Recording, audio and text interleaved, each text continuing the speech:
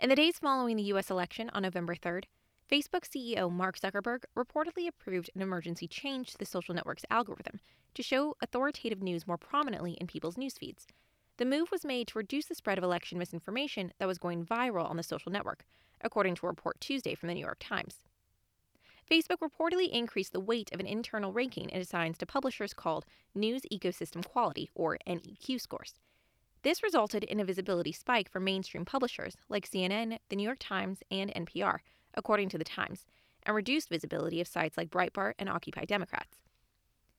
During an employee meeting the week after the election, some Facebook workers asked if the nicer newsfeed could stay. Facebook said any changes put in place due to sensitivity around the U.S. election are meant to be temporary.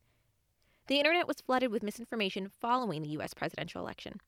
On social media, President Donald Trump has made repeated false claims that the election was stolen, prompting Twitter to slap warning labels on multiple posts.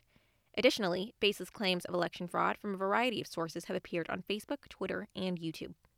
In addition to the reported algorithm change, Facebook has also taken several public steps to combat misinformation around the election, including shutting down large groups that pushed false election fraud claims, limiting political ads, and directing people to election information from authoritative sources.